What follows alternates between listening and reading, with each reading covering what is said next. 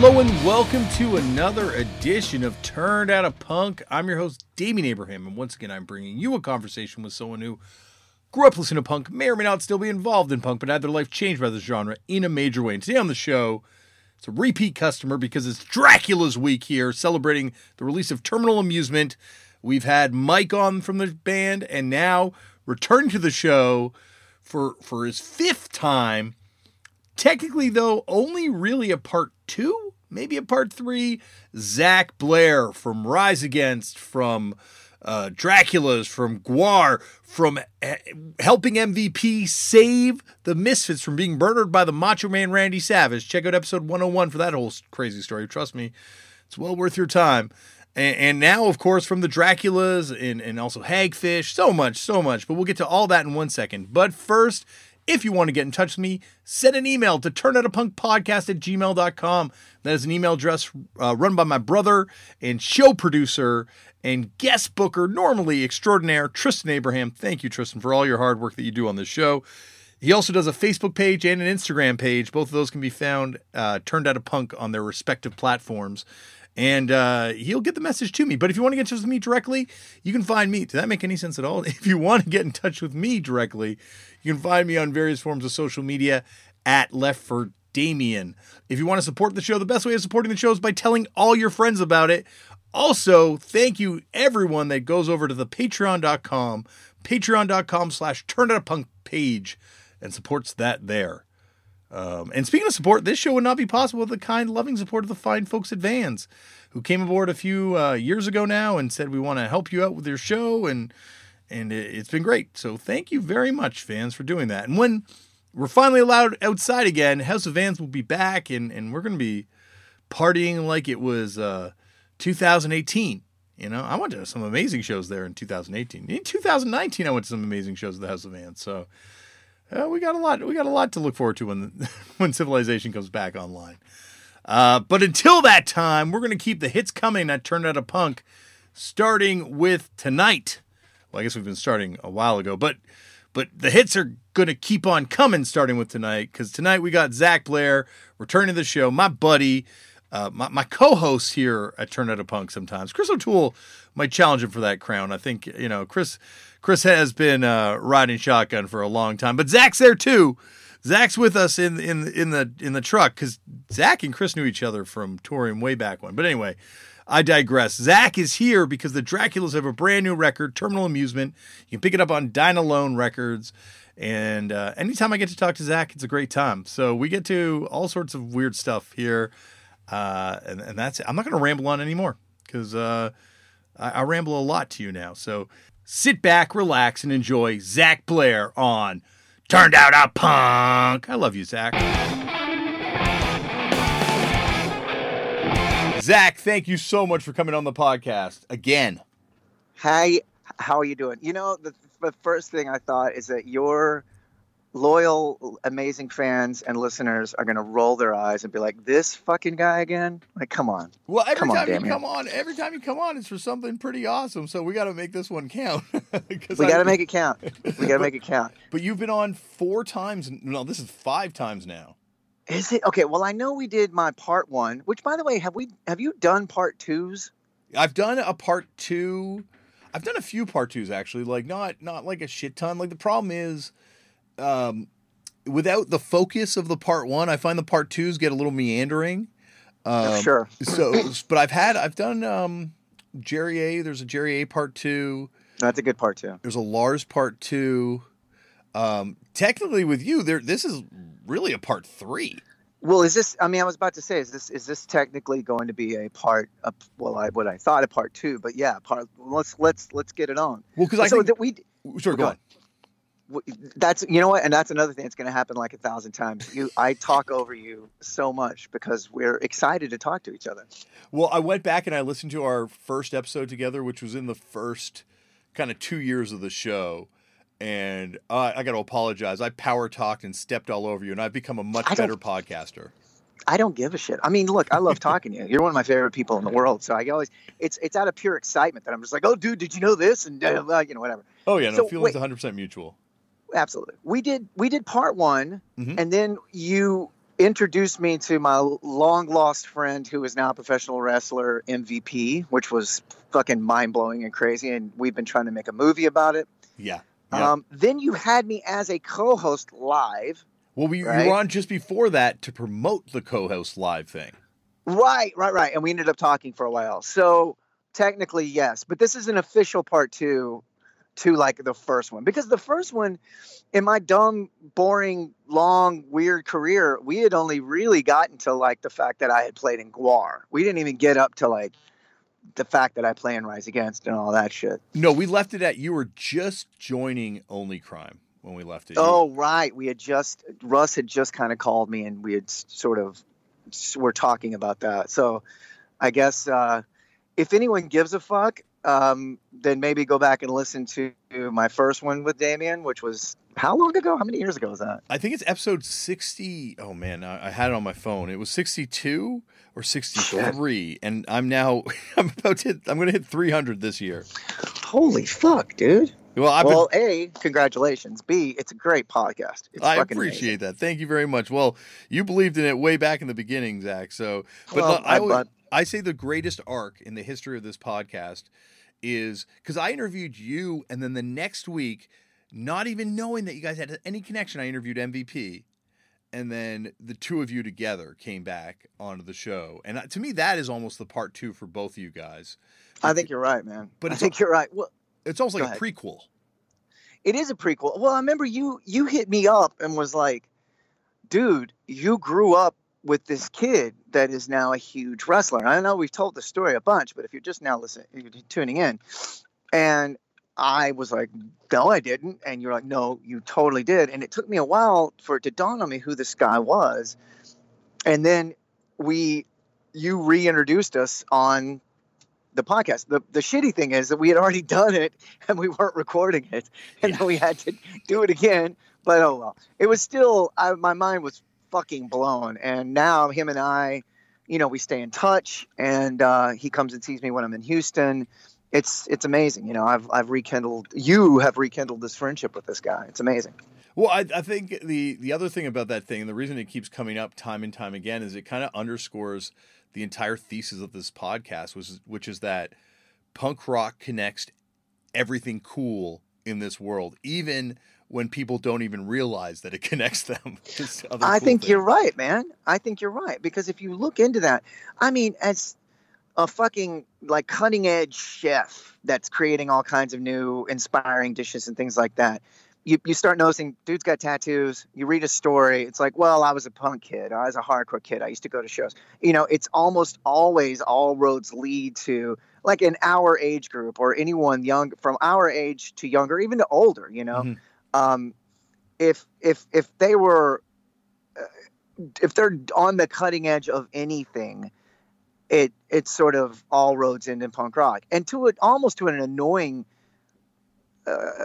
I notice, if you watch a fashion show or whatever, they're always saying, using it's so punk rock, it's so whatever. It's like you can always tell when somebody has never listened to a punk band in their fucking life or a punk record, and they're just saying it because it's actually the cool thing to say nowadays. You know what I mean?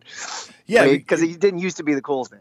No, exactly. Well, it's funny because we talked about it on the last episode, the first episode that you were on, like. It was something that would get you beat the fuck up at one point. Totally. It's just something that I had to like make the conscious decision to out myself as like, okay, I'm going to wear this fucking COC shirt to school today. I'm going to wear this. And by the way, for those that don't know, COC's first records were insanely punk. People are going to go, oh, that's a metal band. No, believe me. We haven't had anyone from COC proper on the show, but we've had enough people from their circles that they are very much connected to the universe we're building on this thing. Dude, Mike Dean, if you had Mike Dean or Woody Weatherman, it's a shame Reed Mullen passed away too. I couldn't believe that. But anyway, or in any of my shirts that I had been buying in Dallas, my dad would take us to Dallas because that was like the big city. We were like 45 minutes away from it. To start wearing those shirts in high school meant like, okay, I'm going to be a fist magnet, but this is who I am and I'm going to fucking do it. And luckily I had an older brother that like really enjoyed fighting and really could fight because he's kind of fucking screw loose. And so, it was the thing that got you the shit beat out of you. Now it's the thing that somehow helps you fit in. Well, it's also funny because, well, it's not funny, but it's one of those things that's also come up on the show since we've did that episode way back when. A lot is especially from people in Los Angeles, is how much of that violence that typifies that scene was kind of like born out of the fact that these people were defending themselves, and eventually they suddenly realized, like, oh shit, we don't have to. We could fight people.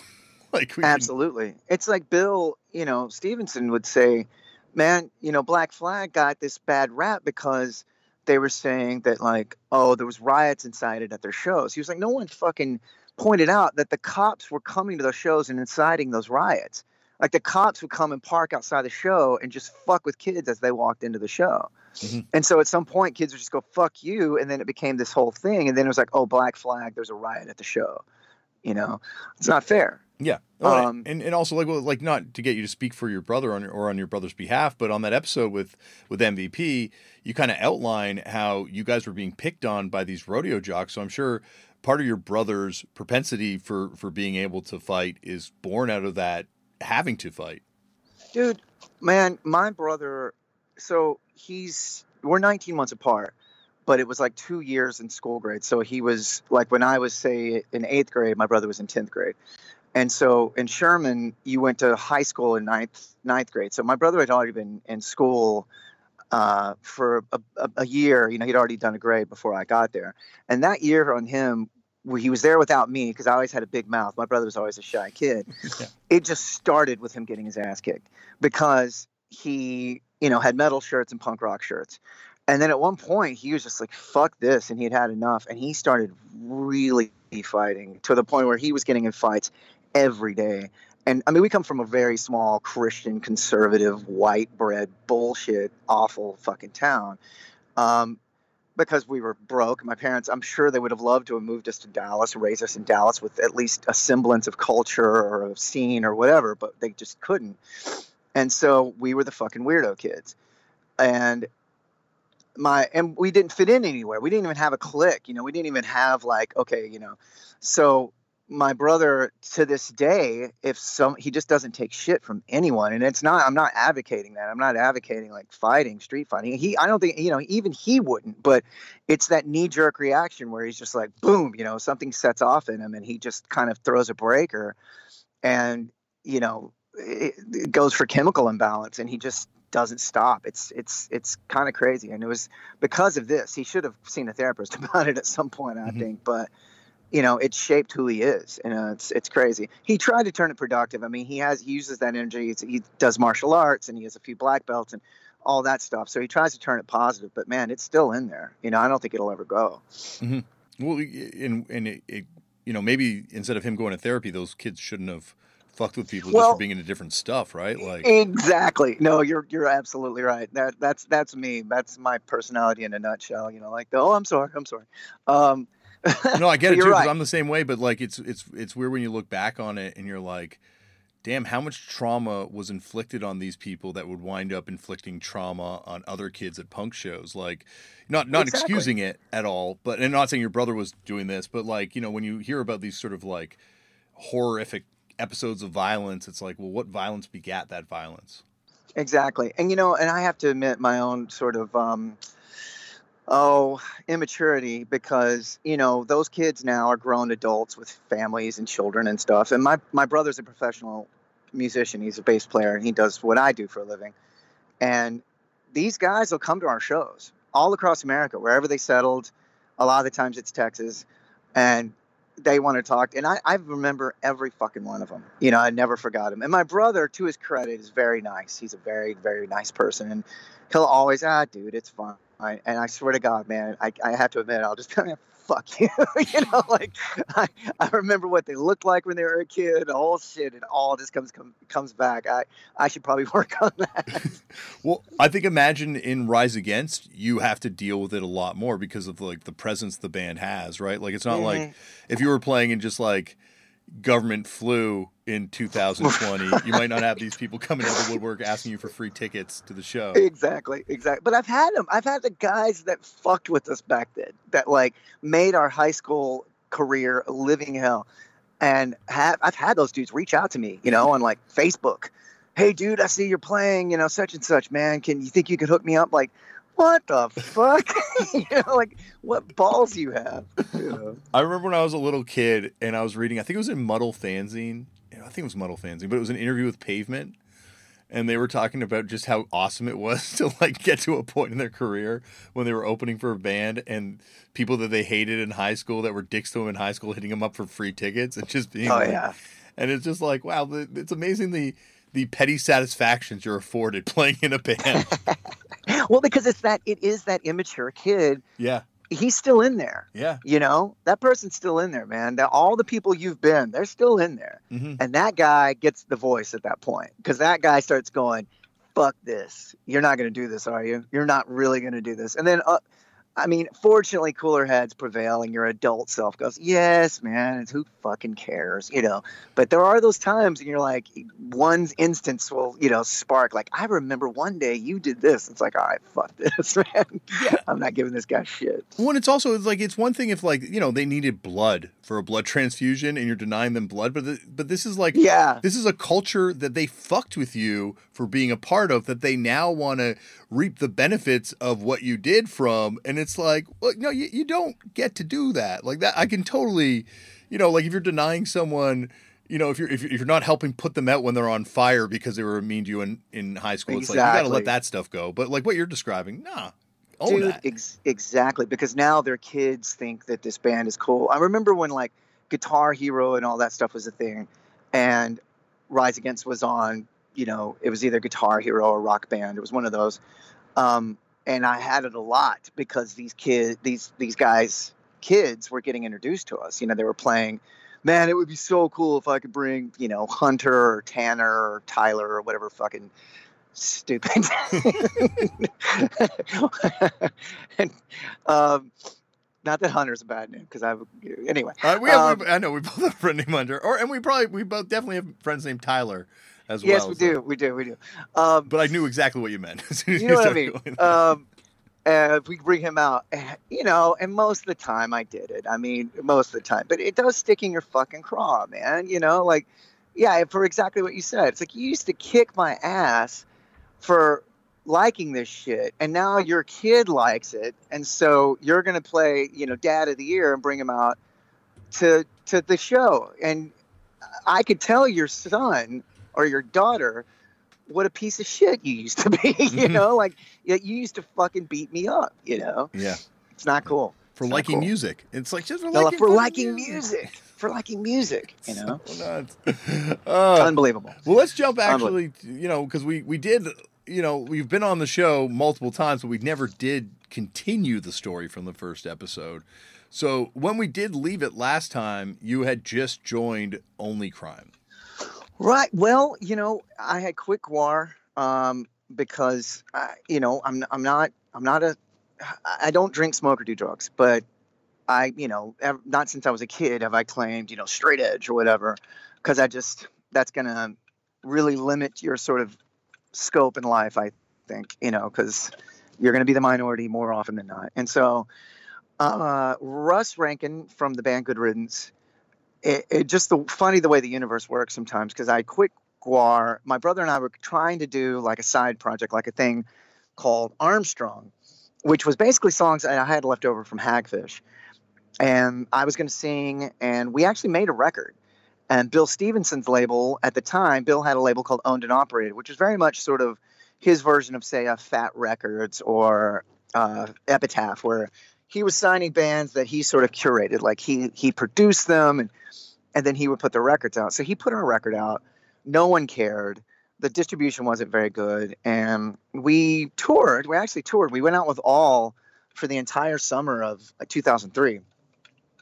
But in the middle of all that, I was trying to get that going, trying to do that. And then Russ got my number, I think, from the Fat Wreck office. And he wanted to start a band. He didn't want to claim straight edge, but he did want to start a band with guys that didn't drink, smoke, or do drugs. He just wanted to be focused and just, work on music and not have a party element or vibe to it. And so I didn't know Russ. But I liked Good Riddance. And so I was like, yeah, sure, let's do it. And he had already gotten Aaron Dahlbeck from Bane involved. And so Bill Stevenson heard that we were doing this, and Bill had recorded Good Riddance records, he had recorded Hackfish records, and he had just done the Armstrong record with me. And so he was like, man, this is before Descendants had made their comeback, and all were pretty much defunct as well. So all Bill was doing was just sitting in the studio and telling bands how to play their instruments, essentially, and he was getting burned, he was kind of sick of it. Yeah. He wanted to play drums again. He wanted to be in a band. So he was like, just told us, he was like, I want to be a part of this. And so for us and I was like, that means we'd be the fourth band Bill Stevenson is in, the other three being the Descendants, Black Flag, and All. You know what I mean? We were like, yeah, let's do it, So at the time, Pete from Bane, the bass player from Bane, was going to be the bass player, but things ended up not working. He couldn't do it. So I got my brother to do it. My brother, who also doesn't drink, smoke, or do drugs. And then it just clicked. I mean, the first rehearsal was just like, for us, we were trying to take like the more sort of weird aspect of Black Flag, where they kind of got in the Bill era, you know what I mean? Mm-hmm. And sort of do something with that. And people didn't really care that much. We really thought it was like, oh, dude, this is good. We toured a shitload, though. We did tour, like, every fucking band took us out for a few years. We went to Japan on the Fat Tour. We went to Europe twice, I believe. It was great. And most importantly, what we did for me was we toured with Rise Against, because they had been making their records with Bill, and they liked the band. We were like a band's band. Like, bands liked us. People, because we didn't sound enough like any of the bands that people knew us from. Do you know what I mean? Yeah. We were really trying to do our own thing. But like Bane, we went out with Bane, but Bane fans didn't like us because we weren't like a hardcore band, traditionalized hardcore band. Mm-hmm. Good Riddance fans didn't like us because we weren't melodic enough. Descendants fans didn't like us. We didn't sound anything like that. And Hagfish fans didn't know what to think at all. So we were in this weird, we were really starting as a different thing. It's also hard to think of like who it would make sense. Like, it would make more sense now for the band to be out there and touring with bands, but like it feels like the early 2000s was like very genre based. Like if you dude, yes. Like we did like a stint of the Warped Tour, like a week and a half, maybe 2 weeks of the Warped Tour, and man, it was only bands coming over and watching us. Like the kids did not give a fuck. They wanted to hear, what was in vogue at the time, like super sugary, sweet pop melodies about being a dorky little boy in love. And, they just did not know what the fuck we were doing. They just, couldn't process it. But everybody would come over to watch Bill play drums, that was always our thing, because it's always like going to school, watching that guy play drums. And we loved it. We realized it was going to be an uphill battle, but, we had it in us to kind of try to make it happen. Well, lo and behold, I had met the Rise Against guys because it's a long story, but at one point they had a guy filling in for him. It was a guy named Philip Hill. Philip had been in a band called the Teen Idols. You remember the Teen Idols? Yeah, were they you mean the Fat? They were on Fat, or were they on Honest Dons? They were on Honest Dons. And okay. See, that's how I knew him, because Hagfish's second record was on Honest Dons. Of course. And for those who don't know, Fat, an offshoot label, like a sister label called Honest Dons, that was basically for like, Fat at the time was so stylized and sort of curated, like most of the, you could tell a Fat Wreck band. Well, Honest Dons was for bands that basically didn't sound like Fat Wreck bands. You know what I mean? So It was like the same label, but it was just a different name. So Hagfish was on Honest Dons. The Teen Idols were on Honest Dons. And so we had played shows together, and we got to know each other really well. They would stay with us in Dallas. Well, Philip hit me up at one point. I was like, hey, dude, I'm touring with that new band on Fat called the Teen Idols. Come on out to the show. And I did, and I met the guys then. And so we had known each other for a while. Lo and behold, now Only Crime's touring with them, and we all just hit it off. I mean, I remember hanging out in their dressing room more than my own, and just really, I just felt like I knew the guys forever. At one point, Brandon, the drummer, had moved to Austin because his wife is from here, and him and I got to hang out a whole bunch and stuff. So I really just sort of hit it off with those guys. Mm-hmm. And so it was through Only Crime that I met them. I really got to know them. And when they needed a guitar player, thankfully, they just I mean, hit me up. I was working a day job. I was working 2 day jobs, and Only Crime was still happening. Had just put out a record and were about to go tour, and they hit me up saying, "Hey, dude, we'd like you to be in Rise Against." And there wasn't an audition process or anything. It was just come out here and be our guitar player, you know. So I did it. And I meant to ask you this before, I guess, but like after your Guar, you never wanted to do like another metal thing, like it was like immediately back to punk stuff. Well, dude, yes, because I've often said I'm about. Sometimes I'm 60-40, sometimes I'm 50-50, but with punk into metal. But I got into both genres at the same time of my life. So a great thrash metal song gets me off as much as any punk song. I mean, I have to admit. And so, yeah, I've always wanted to have some sort of metal project again. And I've written metal ever since, I've hit up my friends like Willie from Lamb of God or whoever, like, dude, let's do a project together, but nobody ever has time. Yeah. But I have so much. I mean, it was really good for me to be able to go. I went back to Guar in, I believe, 2013, 2014, because unfortunately, the guy that had replaced me in Guar, I quit Guar in 2002. And a guy named Corey Smoot replaced me as the character I was, which was Flatus Maximus. And Corey unfortunately died after about 10, maybe 11 years. So they wanted to keep going. They were in the middle of, they were starting to work on a record. They asked me to come and help them just retain momentum. If they slowed down, he had become a super integral member of the band, a member of the family. Everyone, loved him. And it was a huge blow. And so I was able to go back, in between Rise Against tours. I would just fly to Richmond for however long, few months, and we got to write that record together. It's called Battle Maximus. So it's not the last Guar record that came out. It's the record before last that came out, I believe. And it's, I could be wrong about that. It could be 2. But anyway, it was so rewarding and awesome for me because I had all this metal stuff written that had no outlet for it. And I played on half of that record and I wrote half of that record. And then they were auditioning guitar players during the process, and they found the guy that plays with them now is a guy named Brent Purchison. And they created a new character for him, is Pustulus Maximus. And he's amazing. He's a great guitar player. He's perfect for the band. He's awesome. Great guy. But it ended up being Dave Brockie's last record because they started touring that record, and they finally made it to Japan, which they had never done before. And unfortunately, Dave died. He passed away. And so I got to be a part of Dave's last record, which is always just, I thank whoever that I got to do that and be a part of that. But long story short, yes, I would love to have another metal project. I guess, like, also, were you touring with Guar when you were back with them again?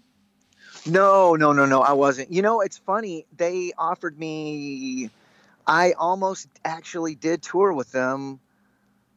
There's been a few opportunities since I left, but most recently, I believe it was last year, they can tour as a 4-piece with only one guitar player, because what they'll do is Brad, their drummer, he plays to a click track for their whole set anyways.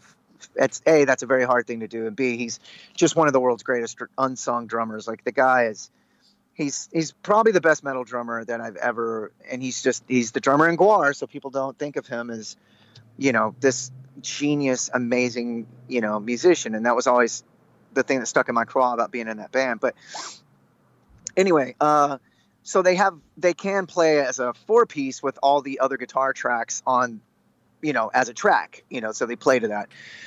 Well, they could have done that, but they asked me to come back. This was last year, and Rise Against had just finished touring. It was for a fall tour, and they wanted me to come back and be the lead guitar player again. And I can't remember why it fell through. The tour actually might have fallen through, but at the time, Rise Against we had just finished that tour with AFI. We did like 2 stints of these really long tours, and I would have been home for just a few days and then had to go and do that. And a Guar tour, man, so I wouldn't have had time to really properly rehearse. And a Guar show is not like getting on stage with any other band. I mean, you're wearing like a 60-pound rubber costume, so it's it's a lot. You got to practice for like a month for it. Yeah. So there's that. But man, I would actually still love to do it someday. It's always in the back of my head. Like, I've had dreams where I'm, those reality dreams you have where I'm like on stage and I have the rubber mask on my face and everything, it's crazy. Well, I think it's also probably because of the gimmick as well that you don't appreciate this, but like just from hearing from other musicians, and you would know this firsthand, like few bands tour as hardcore as GWAR does when they tour. Like when that guitar player passed away, they didn't miss that date that night, right? They played that show in Winnipeg. Isn't that bananas? I mean, they came through Austin. When they asked me to come and be a part of it again, they were finishing that tour. So they were out as a 4-piece. They stayed, like I said before, they can play as a 4-piece. And we were in Austin and they played the show, and I just, man, giving him my sincerest condolences because I loved Corey too. He's a great guy.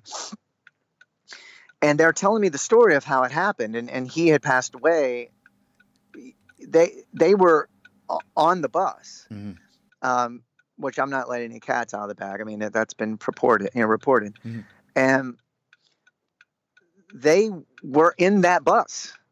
They stayed in the bus. Like they just kept going, and I think it's just to a greater degree of, as well as I do, if you just do this, what we do for a living, that's just what you do. There's no, you got to keep going. You got to fucking keep going, And I've always said that about them. Like, I've never seen, I don't know if that's chalked up to pure work ethic as much as it is just like, if we stop now, we're just going to stop. Because it is so hard to mount the whole GWAR experience, essentially. But they're one of the few bands that still really DIY in the truest sense of that. You know what I mean? They make their records, they make their costumes, everything you see on that stage was made or done by someone on that stage. They load in their own truck, they load out their own truck. There's maybe 2 techs, like guys, roadies helping them on tour. But those dudes, that guitar player, that bass player, that drummer, they're loading their gear in and out of that, which a band at that level, not to let, the cat out of the bag, but it's like bands at that level don't touch their own gear if they're not on stage, And those guys do. And it is a hard job being in GWAR, man. It is. Yeah, it's and even when Dave passed away, that band continued, like it's almost like if Kiss didn't have egos, what it would be, where like the band is larger than the people in the band, like what you're building is a collective thing. Exactly. How many bands to a greater degree have carried on without their singer? You know what I mean? Like, doesn't happen much.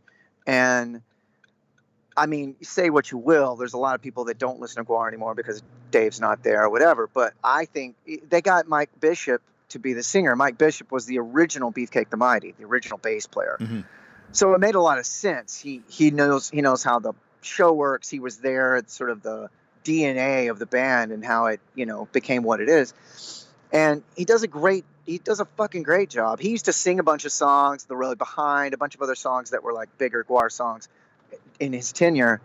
And he's on the first, the first few great, records when they came out. So he really understood the band, and man, he's killing it. I think his voice is amazing. His character's rad. And if you go see, still to this day, teenagers are getting introduced to GWAR, it's like this sort of, starter kit for metal and, all things weird is like you have a GWAR patch, still. Yeah. It hasn't gone away, which they lost their fucking singer. It's a true testament to who they are, man. Well, I think it's something and once again, you would know this way better because I only met him a few times. And when I met him, actually, I don't think he even broke character. Maybe one time, but hardly at all. I think he would want that. Dave would have wanted this. Like this is his dream, is to have something that's bigger than him as a person, and GWAR is an entity now. Oh, absolutely, man. I think it would have crushed him to know that he would have ended it, and I think everyone involved knew that to their core, that Dave would have really been upset if everybody just wrapped it up.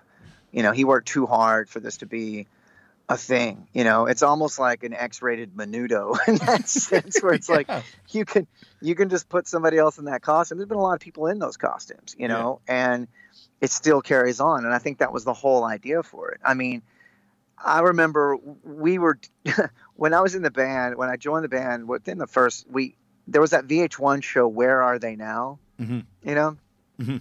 and they did it on Guar, which for me, being this kid, I just joined this band that like this has-been show was doing a special on. Like, where are they now? I'm like, ah, fuck. But Dave, even on that interview, was like, Guar is something that can literally go on for hundreds of years, as long as the spark and the, you know, the right people maintaining it know the sort of DNA of it, the core of it, what it's about. We can continue this on, and I think those words ended up being, you know, immortalized, really, and I think that's exactly what's happening with it now.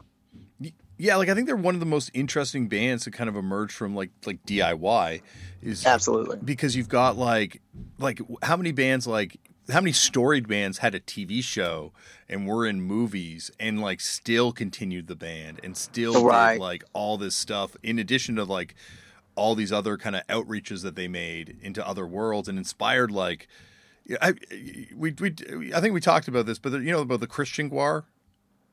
No. Oh, wait. No. Yes, you did tell me about that. Yeah. Like, so, you know, they even inspired people that I'm sure they would be adversarial to on intellectual levels to do this. There's so many, dude. I mean, you can't tell me that bands nowadays that wear masks and do that sort of thing, there's not Guar in their DNA. You can't tell me that they just came up with that. And of course, Kiss is in Guar's DNA and all these things begat each other. But I didn't want to live in a world where there was no such thing as Guar, and I'm so glad I don't, you know, and I'm so honored to have been a part of it. It's honestly like, dude, I can't tell you, you know, being in Rise Against is the amazing thing, but I will say this, like if you're at a party with a bunch of regular average ass people that just sort of listen to music, but aren't like guys like you and me that just, you know, do it, you know, obsessively. You say, you know, what do you do for a living? Oh, I'm a musician. What band? Oh, I'm in this band Rise Against. Huh. And you're like, you know, whatever. And then you go, well, I was in Guar. Everyone. I've never had somebody go, I've never heard of that. Yeah. You know what I mean? Never had that happen. Well, they're Empire Records, right? Like exactly. They're definitely like a band that crossed over. And it's funny because it's almost like, well, like you're saying, like it's so the anti of what punk is, right? Where you're supposed to be as real as possible. And like, you know, you're supposed to be Ian MacKaye. And it's amazing how it's kind of like parallel that, you know, ultimately Guar through Dave would kind of rise kind of side by side to where like this whole Ian MacKaye Discord thing would also be happening. Absolutely. And it's so funny, like the completely different ways the DIY spirit goes in those two people. Mm-hmm. Mm. Exactly. But the seed is the same. Yeah. You know, it's that same, I'm going to do this because no one else is going to. And I have this vision and this idea. And if you want something done right, do it yourself. And he fucking did. And he found a gang of people that were as talented as he was, if not more, in different areas. Mm-hmm. And they became each other's strengths and weaknesses. And Jesus Christ, man. When I joined, I was not prepared for it. I just was like, I'll just join and play guitar. It's going to be great. And then so much more is asked of you to show up to be in that band. And you know, now, man, their band, the guys you go see in Guar right now, that is a very, very good band. It's Michael Dirks and Brad Roberts, who have been in the band since, the Scumdogs of the Universe record, which is their biggest, you know, if you're a fan, that's the record you love.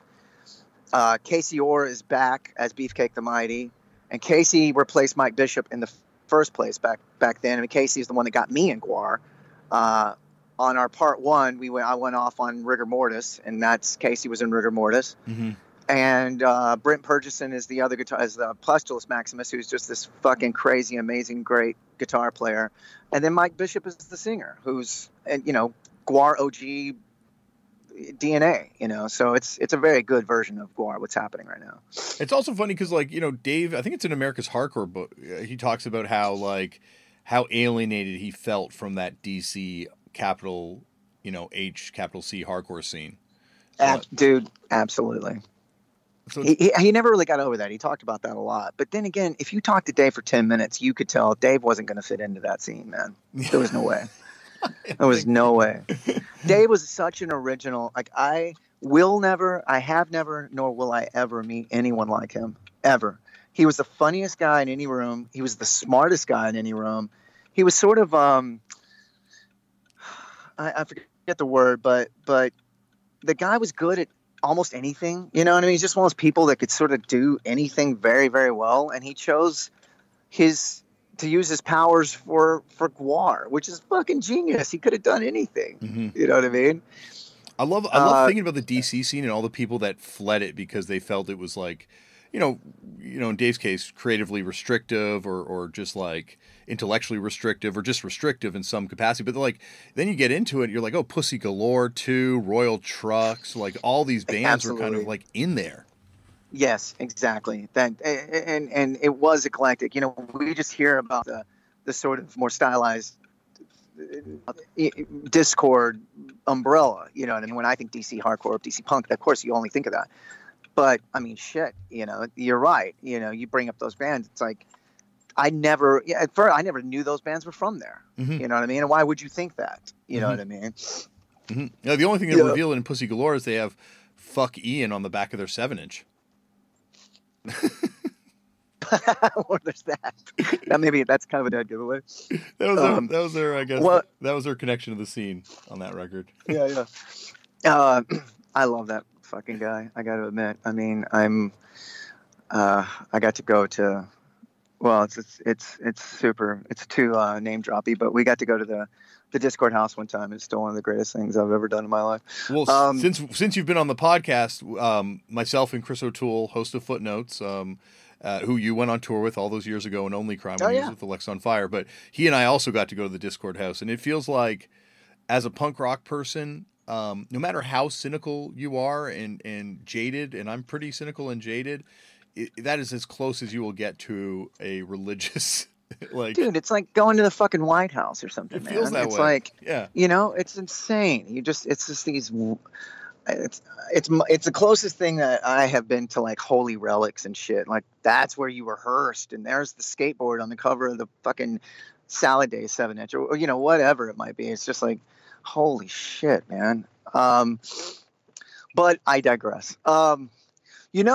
To get this around to, like, I forgot to, we went off on the Gwar thing.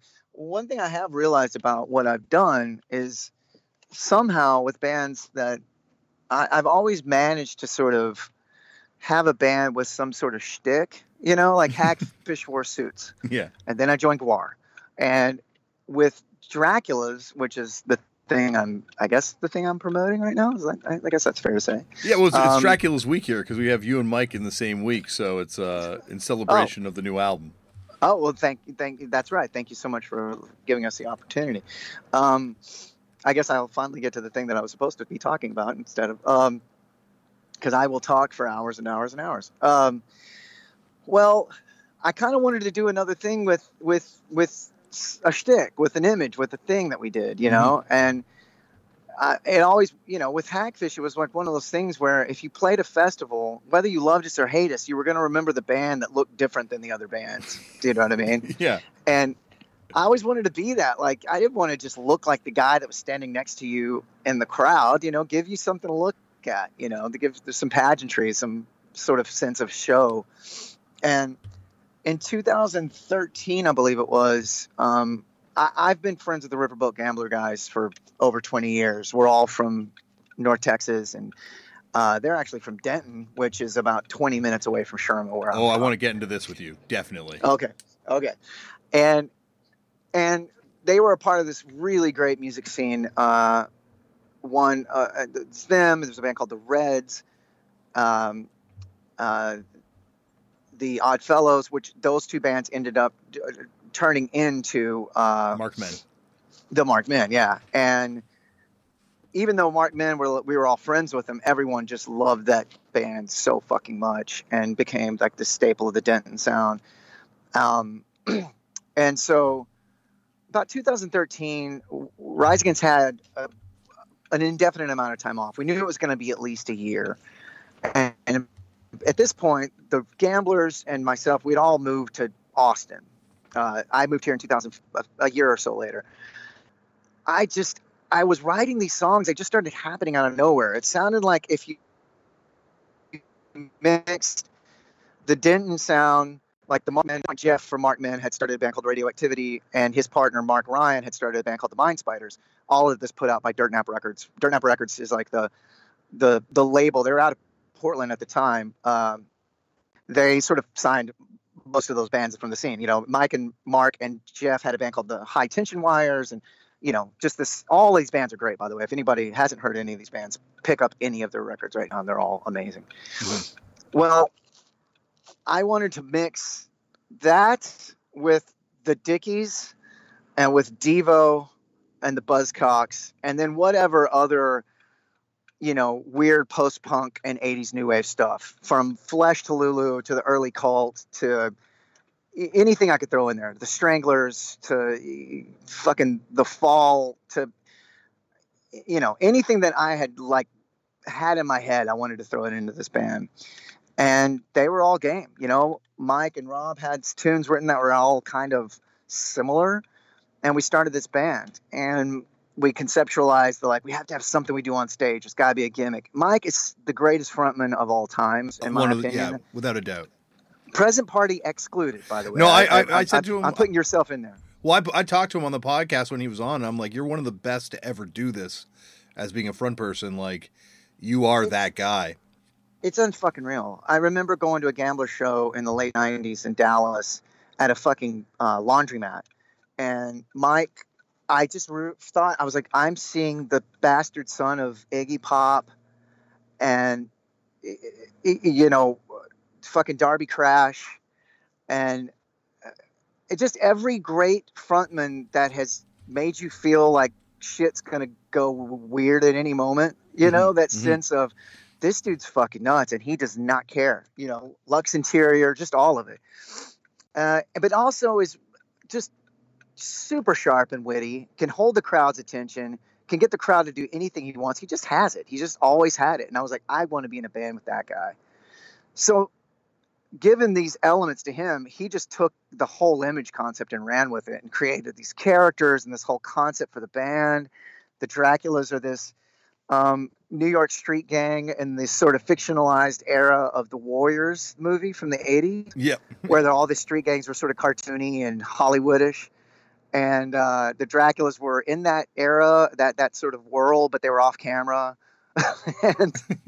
and this is their story. This is their world. And, you know, the new record has to do with it's a few years past all that. And it's set in you know, it's sort of like when video games have become a thing. The main character is a guy that's he's a male prostitute, but he's also like a video game wizard. It's just crazy, man. He's constantly adding to the concept and everything, and it's such an awesome thrill to be a part of it, man. Well, you know, the record's fantastic, and it's funny you didn't bring up the Damned, and I definitely it obviously doesn't sound like you're trying to be the Damned or anything like that. Shit. But I hear that influence, and that's a dumb thing for me because it's so integral, integral. Yeah, the new record rips. It's awesome. Thank you, man. And you know, it's funny because I can't believe I left out that huge because that was kind of one of the things when once we were doing it, everybody's like, man, sort of ripping off the Damned here. But I fucking wear it on my shirt sleeves. You know, A, that's one of my favorite bands of all time, and B, I liberally rip them off, or try to at least. Them and the Dickies, I feel like I owe them both royalties for the Dracula stuff. I guess the one thing I definitely wanted to get into that came up on the episode with Mike is how much of a divide there was at the time of, you know, the Skeleton Kids and between the Denton scene and the Dallas scene. Like, he brought up the fact that it was almost like geographically very close, but like worlds apart. It was, because the Denton scene, you know, in Denton, it's a college town. Mm-hmm. And it's the clubs there, like Hagfish would play the clubs there. Hagfish had done real well in Dallas. So we would go there and play they're pretty lame college clubs. Yeah. You know, they'd have cover bands and it would be just, you know, a bunch of fucking bros. Subsequently, my brother got in 3 famous fights from us playing Denton. just college dudes, same fucking deal. You know, we're the band that just played there, and there's got frat bros after we're done giving a shit. So Yeah. We had sort of become a band that would play that, but those guys would just do house shows, and the house shows in Denton were fucking legendary. And at the time, I don't think I was cool enough to be invited or to come out, but I knew the guys really, really well. But I would just go to see their shows when they would play anywhere else. With the Denton scene, it's like you kind of had to be one of them, you know? You had to be inside of it all. But then every time any of them would make a record, you're like, fuck, these fucking guys, what's in the water there? You know, it's just crazy. All the bands were so fucking good. And subsequently now, actually, it's funny because I'm in Rise Against, and because Rise Against is the busiest band in the fucking world, and Mike and I have launched the Draculas, he had to do a recent tour without me, and we basically just found 3 kids from Denton that grew up with those bands. They're too young to have gone to the house shows and to have been a part of all that, but they grew up with the Markmen and the Reds and the Oddfellows and, you know, Mind Spiders and High Tension Wires. And so they just were crackpot at like the thing, you know, there's like this really close, fast, tight-knit hi-hat thing. And you know what I'm talking about. It's like the Ramones Local Live record where they're just playing so fast and the hi-hat it's closed and it's playing so fast. And it's just what, for whatever reason, a part of the DNA, and it's all over Dracula's music. And man, these kids, they toured without me. It was like 3 kids that weren't even on the record: the drummer, the bass player, and the guitar player. And they're fucking great, and they sound amazing. It's great.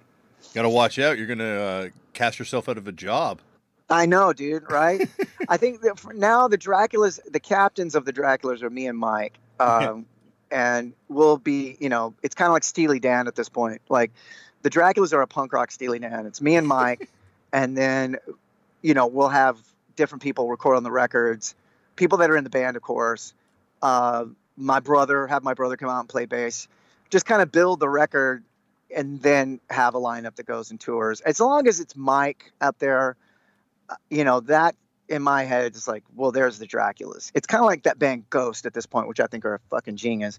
But you never know who's in that band behind that singer. As long as it's a singer, you know what I mean? And a lot of people disagree with that and, you know, whatever, don't like that. But it's like, this is, with what I already do, this is just kind of how it's going to have to be going forward. Well, that's why you guys got to get masks for the characters now, because, like, that's the next move. I agree. Because then, I agree. Then you don't even have to. Like, look at MF Doom. Like, he That's wasn't even true. showing up for his own shows after a while. Which is fucking genius, though. You know? It's fucking genius, because then you find out afterwards, like, oh, that wasn't even him. You know, well, I still had a good time. You don't even know it at the time. You know what I mean? It's funny because the guy that replaced me on tour was also a bald guy. And so he would have people come and ask him about Rise Against, and he just got kind of sick of saying it. So he would just, like, answer their questions and stuff. Just pretend to be you. Yeah, which That's is pretty awesome. great. Well, I always said sorry, go on. Go ahead. I've always said to fucked up, like, if they ever need to replace me, you know, Action Bronson just needs to put on a bald cap. You know, there's a lot of portly bearded people that could take that role. It's true, because from a distance, you know, it's like people didn't know this wasn't me. Yeah. And we just lucked out. The guy could play the stuff great, and he ended up being a bald guy. His name's Eric Turner, and he's amazing.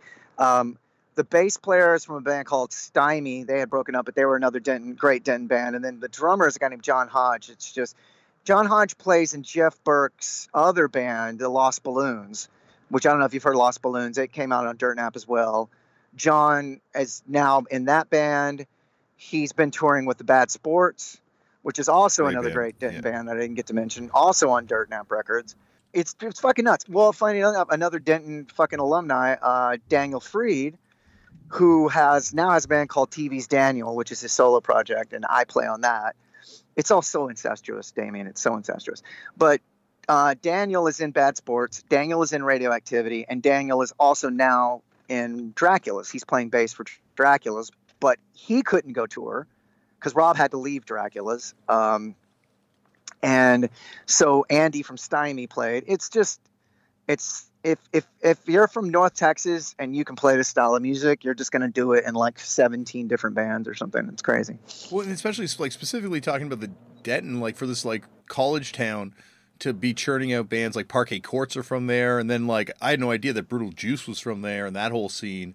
Absolutely. John Hodge, who I just mentioned, plays playing drums. He actually, I think, did a stint playing with Parquet Courts. Actually, yeah. It's wild, like how certain cities just like have this knack, like you're saying. It's like almost like something in the water. Like it makes sense for like a huge city to be able to churn out bands like that, but for like one scene to kind of consistently turn itself over and become something new with valid bands, it's you don't see it too often. You don't, and you know, with Denton specifically, it's known for there's the college that's there is the University of North Texas, and it's UNT, and it's known. It has a music program that's famous worldwide, and so, but it's a jazz program, and so the world's greatest musicians want to go to UNT to get into their jazz program. So some of the greatest musicians I've ever known were guys that they had this like this. It's there's the 1 o'clock lab band, the 2 o'clock lab band, the 3 o'clock lab band, and that's the times for which they showed up to practice and work on their stuff. And the 1 o'clocker guys were always the most like just motherfucker ninja assassin musicians you've ever known. And I've known a few of those guys, and they're just it's not even the same thing. You know, they're so good, it's ridiculous. But a lot of musicians move to Denton for that reason, and so then they just start bands, and then their bands are fucking amazing. You know? Yeah. No, it's amazing when you go through that list of bands. Like, would Hagfish, when you played with any of those bands, would they be coming through Dallas? Like, would you have played with like Brutal Juice when they came through or something? Oh, we played with Brutal Juice all the fucking time. I mean, Denton and Dallas, dude, they're only 20 minutes away from each other. So Brutal Juice were a band that they got to sort of, they played house parties, they did all that, but they also played like actual venue spaces and gigs. You know, Hagfish had a few years on these bands. Like Hagfish had started in like 91 or 92. So we sort of, you know, started and then kind of did well and then went out and toured the world and put out records and all that stuff. So by the time this scene was happening, we were already kind of like long in the tooth for them and probably not cool. You know what I mean? Yeah.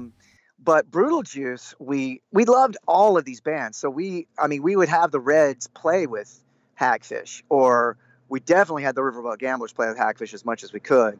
But Brutal Juice as well. I still love that fucking band, man. What a cool band Brutal Juice were. Jesus Christ. Yeah, like I only had the 1 7-inch, and then after Mike I went back and listened to it, and then he was telling me how crazy the live show was. Ah, dude. That record, Mutilation Makes Identification Difficult. Is that the live record? Maybe. Okay. Wait. I only have the single, so I don't know anything beyond that. Dude, get everything Brutal Juice. Just get everything, anything they put out, because you know they put out stuff with Alternative Tentacles, and they actually went and did like the longest, most storied Gwar tour ever. It was like Gwar toured for like 3 months, and then with the Ex-Cops opening, so that was it was also them dressed as cops. Yeah. And I believe Brutal Juice did that entire tour. And it ended up being like a 3-month tour or something like that. So and it was before me. What's the longest tour you've ever done?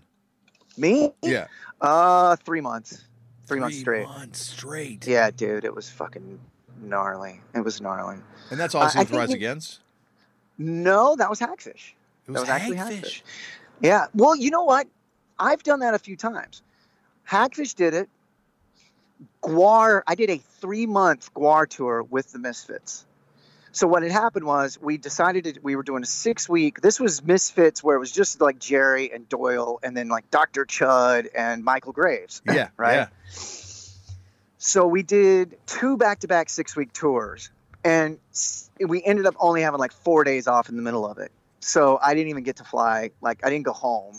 So it ended up being a 3-month fucking Gwar tour. And then Rise has definitely done a semblance of that, where it was like there was such little time between tours. Like for me, I either didn't go home, or I did, but I went home for like a day or two, you know?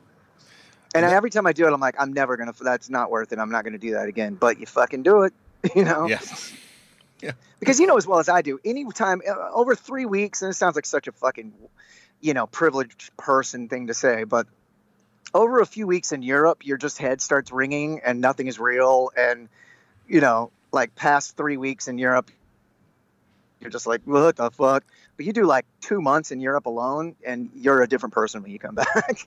Well, I don't think I think my longest tour ever is maybe a 4-week tour. It's that's a long one though, dude. That's a fucking long one. Well, especially with me. Could you imagine? Oh my God, it would be punishment. Like, this doesn't stop, Zach. That would be great for me. I'd love to have you. You'd be my fucking. You'd make to be the thing that makes it go by quicker for me. We got to a point in Rise Against with everybody having kids and everything that like the standardized Rise Against tour was 6 weeks top, like only. Only if we went out, we were gone for 6 weeks. Period. Yeah.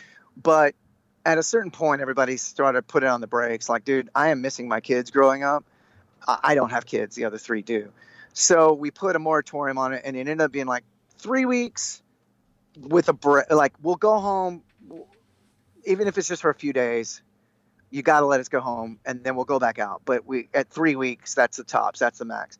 But, of course, that doesn't work so much if you go to Europe because, you know, it's expensive to get over there and, you know, whatever. So that quickly, all of those plans and the best laid plans quickly just became sort of this fuzzy, blurred line. So now it's just like there's no more 3-week rule. It's just like you go out on tour, man. You know, you can, and actually with all this shit going on lately, it's made me appreciate so much what I do. I get a chance to, what I'm so privileged to be able to do. So when all this shit's over and it's fucking die out there, I don't care. You know? Was that crazy giant tour with the Misfits? Was that the one with the infamous Miami show? Yeah, it was that tour, which was, now looking back, probably one of the longest tours of my life, 3 months straight. But it was GWAR shows at that, which one GWAR show was like a month's worth of normal shows.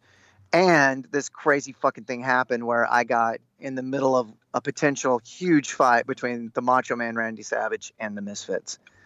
Well, because I've always heard that from other shows and other things I've read over the years, that he was popping up at other shows on that tour looking for the band. Did that happen? Do you remember that at all?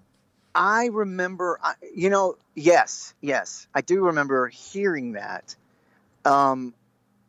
And because he had suspected what was going on. And I do remember hearing that. But that show particularly was the only one where I actually saw it materialize, and I was scared shitless.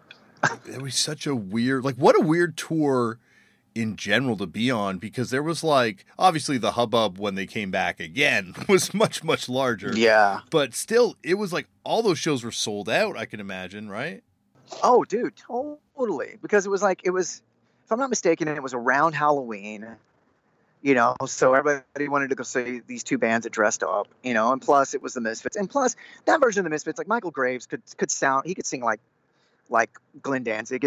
So they were doing pretty good versions of like the real songs.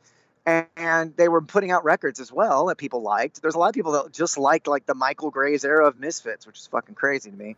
Yeah. But they were working, you know, they were doing it.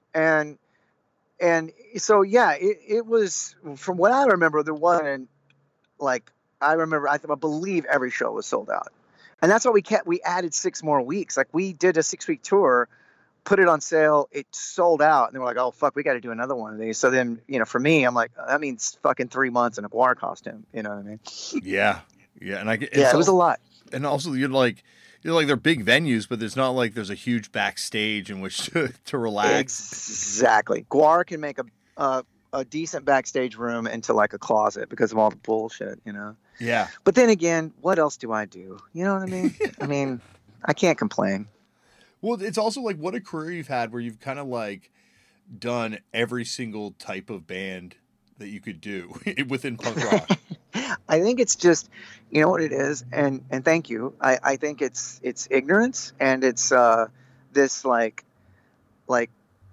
cockroaches resilience to like, I get sprayed with like Raid or bug spray or whatever, and I just don't fucking die because I'm too dumb to roll over and just take it. You know what I mean? Like, it's like, oh fuck, I have time on my hands. I better go do something that's going to completely compromise my quality of life. You know? So definitely. I just keep doing it.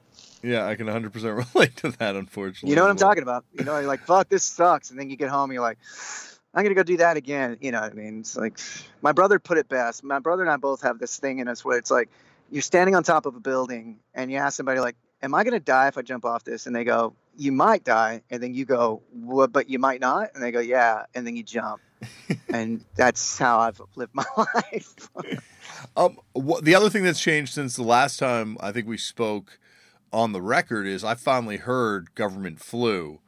Oh my God. You were underselling that band. That thing fucking rages. Well, you're the one person in the world that thinks that.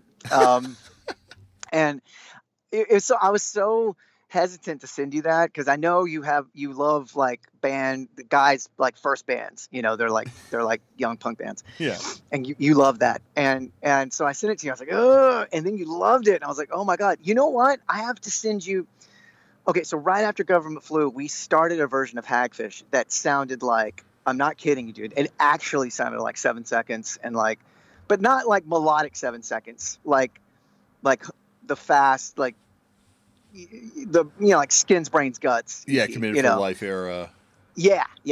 And it's just a video of us playing this thing called Skanksgiving in Haltom City, Texas in 1991. And it's our original singer, James Newhouse, who fucking died, actually, sadly enough.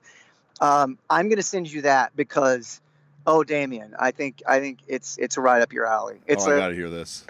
It's kind of what I was selling Government Flu as, but it wasn't. So you got to check this out. Okay, I'm excited to hear this. Well, Zach, anytime you want to come back to this podcast, you know this podcast is your podcast too, my friend. So the door is always welcome. Well, I so appreciate that. It's such a wonderful honor and such a great podcast. I'm so always so touched that you asked me to be a part of it. I am your co-host. I'm just going to go ahead and put it out there. So.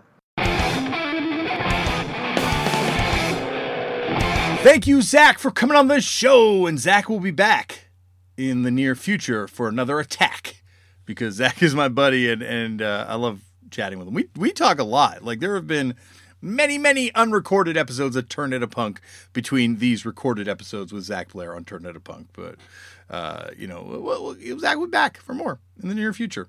Speaking of near future, next week on the show, we got a bang up week. Because next week on the show, it's Pittsburgh week. We're going to be having not one, but two amazing episodes featuring two completely unconnected people from the city of Pittsburgh, kicking it off with one of the funniest people in the world, John Daly. Now, if you're not familiar with the work of John Daly, you got some laughs in store for you. So check out, he's on Curb Your Enthusiasm. He was on the Carell Show. He's been on tons of stuff. Like he is really, this is a good one. We could subtitle this one, Growing Up Scared of Punk. It'll make sense when you hear the episode. Okay, that's it. I'm not going to ramble on anymore. Go out there, check out Terminal Amusements, sign your organ donor cards, make your own culture, stay happy, stay up, or try your best to do both. And I'll see you next episode. I love you. Thanks for listening. Goodbye.